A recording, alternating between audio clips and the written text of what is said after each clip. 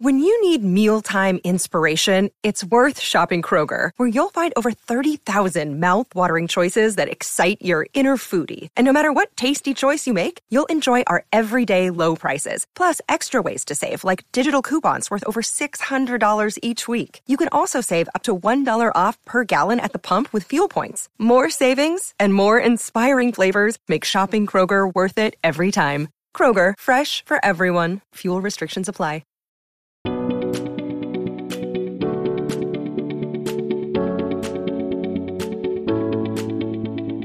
Hello and welcome to Uplifting Impact. So excited to be able to be here with all of you today and to be here with our special guest. So we have with us Kwabena Marcus J. Collins, who is a native of Milwaukee, Wisconsin. He holds a BA in secondary education and history from Lake Forest College and has also earned his master's in education in cultural foundations from UW Milwaukee. Now, Kwabena's journey to his current role as both the Diversity and Inclusion Advisor for Kohl's corporate offices, go Kohl's, we love Kohl's, and also Diversity Recruitment Consultant for Bridge Builder Professional Staffing, has been a very natural and organic one. He has been a leader and really a servant leader in his career and has been able to demonstrate his passion for all of these topics throughout his professional career. So we are so excited to have you here and to be able to have a conversation with you. So Kwabena, one of the first questions that we like to ask is, what brings you joy? Such a great question. Thank you, first of all, for allowing me to be here with you today. I've been waiting for this day for some time. I've been watching you and your career for some time and have always admired the work that you are doing. So thank you for having me today. Thank you. What brings me joy is being able to know that I can help other people reach their goals.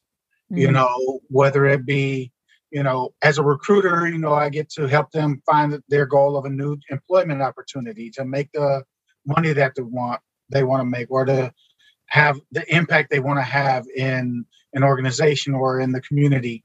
And just being able to see the joy that they have reaching their potential, that's what brings me joy. And I think that goes back to that, more of that servant leadership style that I have around, you know, again, making sure that people, you know, the barriers are not in their way, making sure that they have all the resources they need, make sure that they're exposed to, you know, things that they wouldn't normally be exposed to. You know, you think about Kohl's, you think about clothes, but Kohl's has, you know, over 1,000 technology positions around the country. So, you know, I want to make sure people know that. And so they're like, oh, really?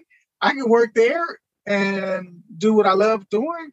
Absolutely. Come on and join the team. So just being able to see people, you know, reach their goals and be successful is what brings me joy. You know, beyond my wife and my daughter. Without saying. Absolutely. You know what? It's like the same for me. I love watching people thrive. Mm-hmm. When you see somebody really get into a space where they can just be their full self and do the thing, and you know, there's something there's nothing better, I feel like, than that moment. I'm going to date myself. It's like The Last Dragon and Bruce Leroy when he says, you know, I'm the master, and he gets the glow himself. It's just amazing to see people catch their glow in whatever field that they're doing.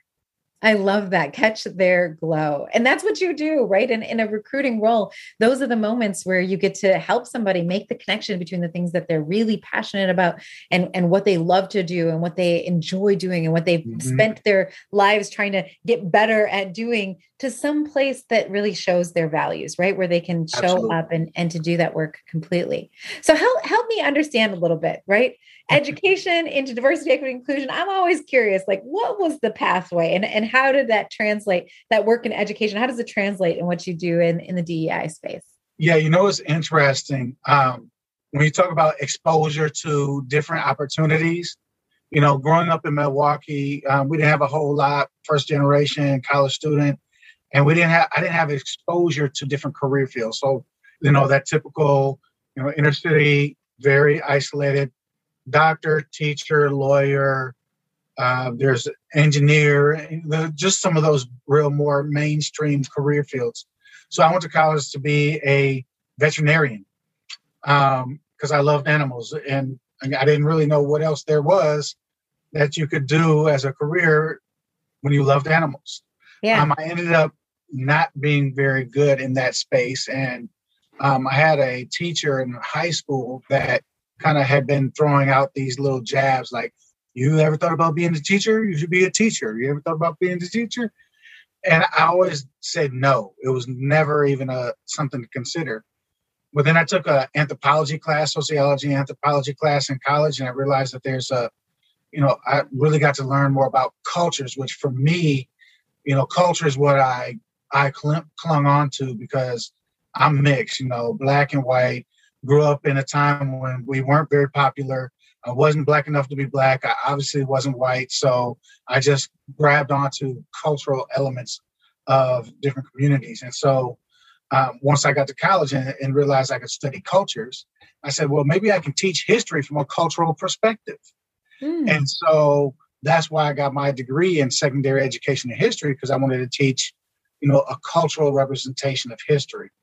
And so culture was always about it. I traveled around the world with 700 college students and went to 10 countries in one semester. Oh my gosh. Absolutely. It was called awesome. Highly recommend it to any college student who's listening to this. Go look at Semester at Sea. And that just really expanded my mind around culture and what it really meant to understand other cultures and how to interact and be around other cultures, because the college students were from all across the U.S. So that was like the time when I really realized that, back then we called it multiculturalism. Mm-hmm. And so it's evolved into diversity and inclusion, but that's where I felt myself at home. That's where I felt like I belonged, was where there was not homogeneity, because I didn't feel like I had one identity myself. Yeah. And so I think over time that just kind of, from a recruitment standpoint, I was, always really good with connecting with people as a result.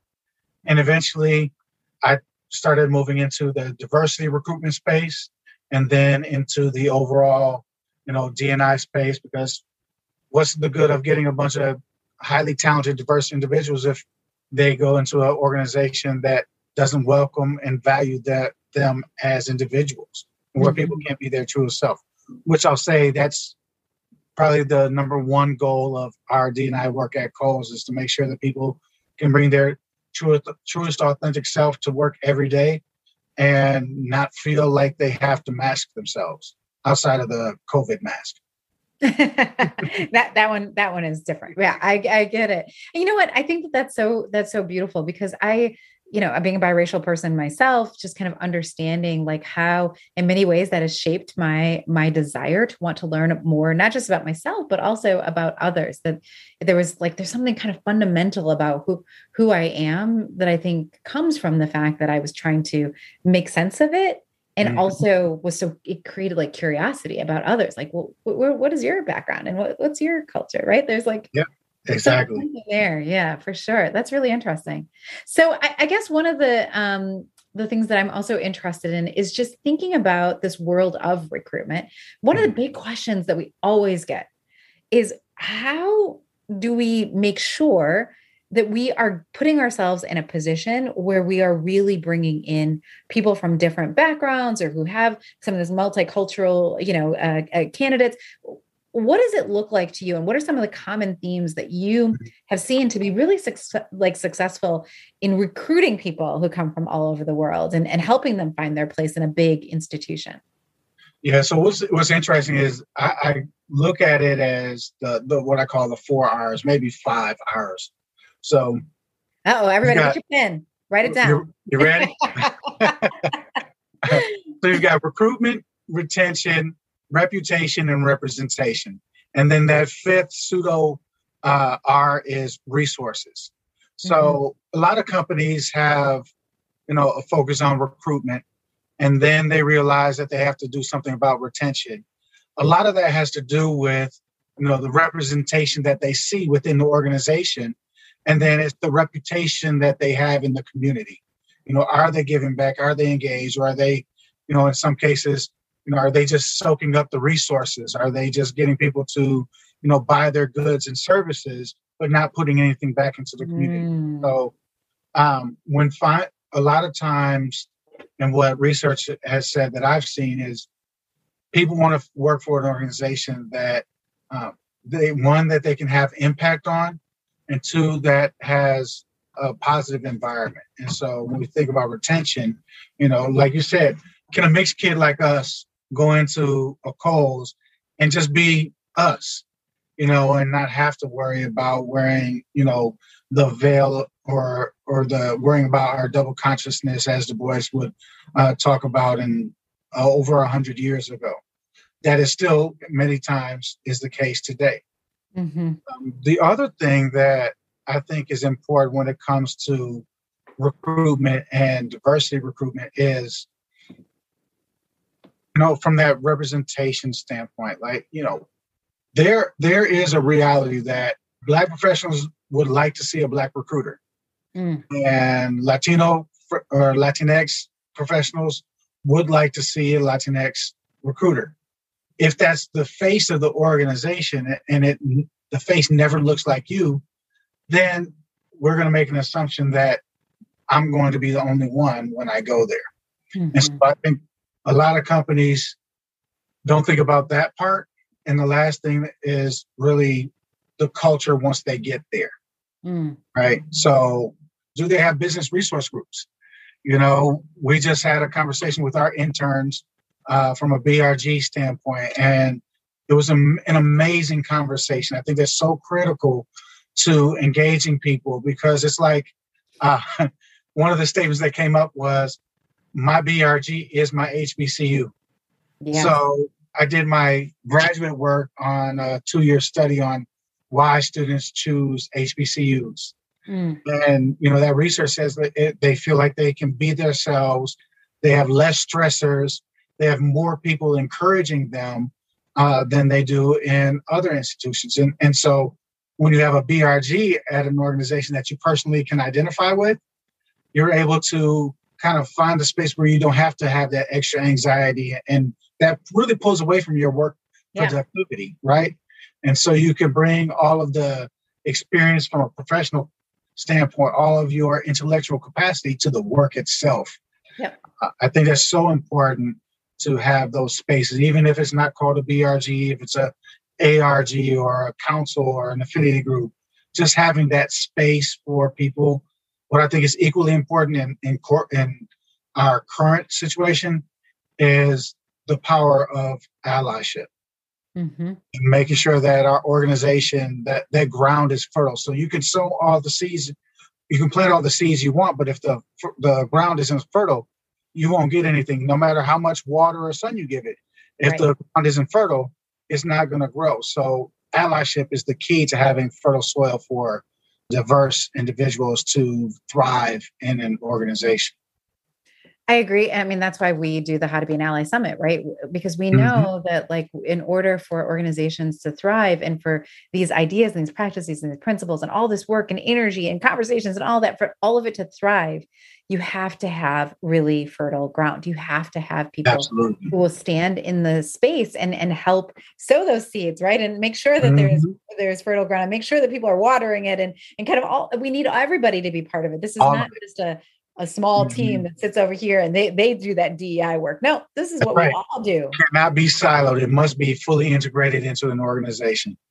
Absolutely. And I think, this is a little sidebar, but I'm going to share it. And I don't really tell a lot of people this, but now I'm going to tell everybody on the podcast. But I have a really strong affection for Kohl's, because as a child, I was invited to participate and be one of Kohl's models. So I would get to be in the magazines and, do things and get to wear the clothes and do all the things. I remember one time I was doing a back to school special and I was jump roping, and I feel like I was probably out there for 10 minutes, but in my mind, the way I remember it, I was out there for 5 hours, just jump roping. I'm sure that wasn't the case. I think I might remember that ad. Because I always, anytime I looked at an ad, I always looked for the brown kids, But I looked for somebody who looked like me in the ads.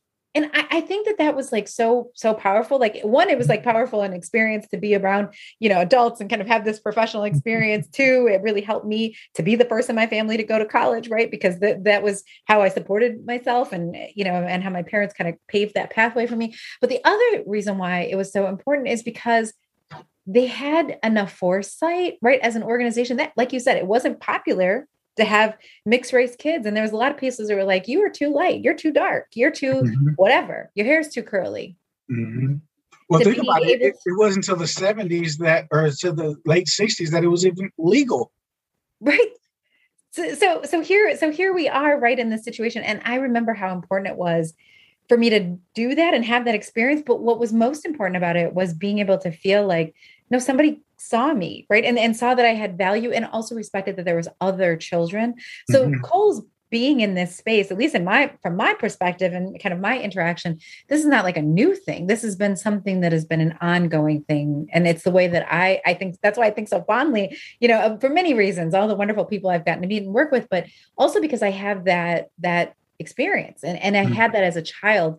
But yeah, I get to show up, right? The way I look, and even though it's different, and all the way I look like matters too. And that was one of some of my earliest experiences in the professional world was with Cole. So there you go. I told you a little secret. Well, thank you for sharing that. Now the team's going to want to share a picture. I know exactly what that question is going to be. We're going to have to go to the archives. Go to real archives here. But I'm so glad that you were able to just share some of that with us. I think one of the other questions I have is really thinking about, you have people and teams who are trying to figure out like, what is the right blend of staff, right? We don't want to just bring people in and check boxes and do all that because we know that's problematic. And we do want to have, some diversity in our thoughts and we want to create that inclusion. Share the analogy you shared with me before. Everybody needs to hear this. Yeah, sure. So, a lot of people will talk about diversity and inclusion where diversity is being invited to the party, inclusion is, being asked to dance. And I have a little bit different variation on that. Is diversity is being invited to the party. Inclusion is being asked to be a part of the planning committee, and belongingness is being able to let your body move however the music makes you move and feeling comfortable doing it. I love that. And I know so many people are going to start using it. I'm going to start using it too. But one of the things that I think people are wondering about is like, how do you create that space as somebody who's responsible for HR? How do you create that space where you can have a blend of different people coming from different backgrounds and everyone feels respected and valued? What are your tips there? Yeah, I think it's incredibly important to have a good balance of internal and external talent. So a lot of times organizations, and it makes sense from a logistical and historical standpoint, your interns are going to be, when you think about recruitment, if you just recruit your interns, you save like 500% of your salary wages to recruit other people if you can just convert your interns, which makes sense. And then from there, you've already invested a year or two. You want to continue to get them to be promoted throughout the organization. It's also another benefit to be able to say, hey, we promote from within, which means there's opportunity, which is all well and good. But there's a little bit of a double-edged sword in that you could fall into groupthink.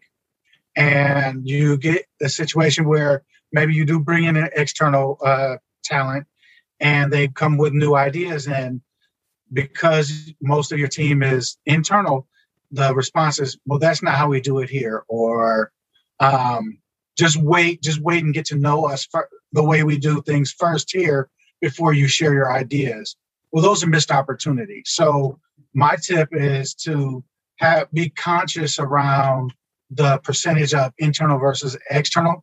Sure, continue to be majority internal because there are so many benefits to that. But anywhere between a third and half of your positions, I'd recommend filling those with externals, so that becomes a part of the culture of having different ideas are going to come on a regular basis. Yeah, and that's going to force us to have positive conflict. And in order to do that, we have to have a safe mental space as well. So having an organizational culture where that you have that safe mental space and you're bringing in talent from multiple different lenses to help make sure that you don't get caught up in your blinders and caught up in, there's those pictures there's a picture that's a frog and a horse, depending on how you look at it, right? But if your team is all horses, you're going to miss all the frog opportunities and you're going to miss all the frog pitfalls. Right. So you want to intentionally find frog people and horse people. I mean, what other note could we end on? How many frogs and horses do you have? Right? Like, I like this idea. That's my homage to my original major as a pre-vet major. I see that veterinarianism is still in you. We're feeling it. But I would have preferred, if you used the elephant, since that's our company. True. I'm just kidding. I'll work on that imagery. I'm just kidding. But no, really, I do appreciate that, because I haven't heard people talk about that distinction and even thinking about the internal and external and what your percentages are. So I think that's a really good question to ponder. And it might even be data that you could look at, right? Like how do we do that? And what are our current percentages and why? And really like kind of drilling into that a little bit more to understand how our organization and where some of those places might be. That's a really, really good data point for people, if you don't have it already, to actually go back and try and get that data point. Absolutely. And monitor it, right? Watch how it's growing. So I feel like this has just been a lovely conversation. It's been so nice to be able to connect with you. So many gems in this conversation, and including the frog and horse gem, but also thinking about this idea of fertile ground and what that looks like. So thank you so much for being with us. Kwabena, if there's other people who are looking to like connect with you, see what you're recruiting for, because now they're excited about working with Kohl's, or just to kind of follow you, what's the pathway for them to do that? Yeah, I'm always on LinkedIn. That's the best way by and large to catch me. You can always catch me on LinkedIn. Fantastic. So we'll make sure that we put your LinkedIn link into our show notes, but just want to say thank you so much for being here with us. I think it's so important to be able to have these kinds of conversations. We here at Uplifting Impact feel very strongly that if we are having these kinds of conversations, we're pushing ourselves to really think about these ideas of what it looks like to pull our teams together. I mean, recruitment is huge right now, right? Everybody is struggling. Everybody is struggling with recruitment. And how do we do that in a way that is intentional, that really has this inclusion as part of our intentional strategy? So thank you so much for all of you joining us here today. We ask that you go ahead and share the podcast information with a friend, with a colleague, with somebody in your family, somebody in your community, because we know that the more people who are thinking in these ways, who are really pressing their thoughts, the more impact we can uplift. So thank you, and we'll see you on the next show.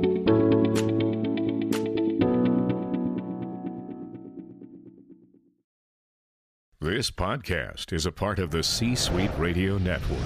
For more top business podcasts, visit c-suiteradio.com.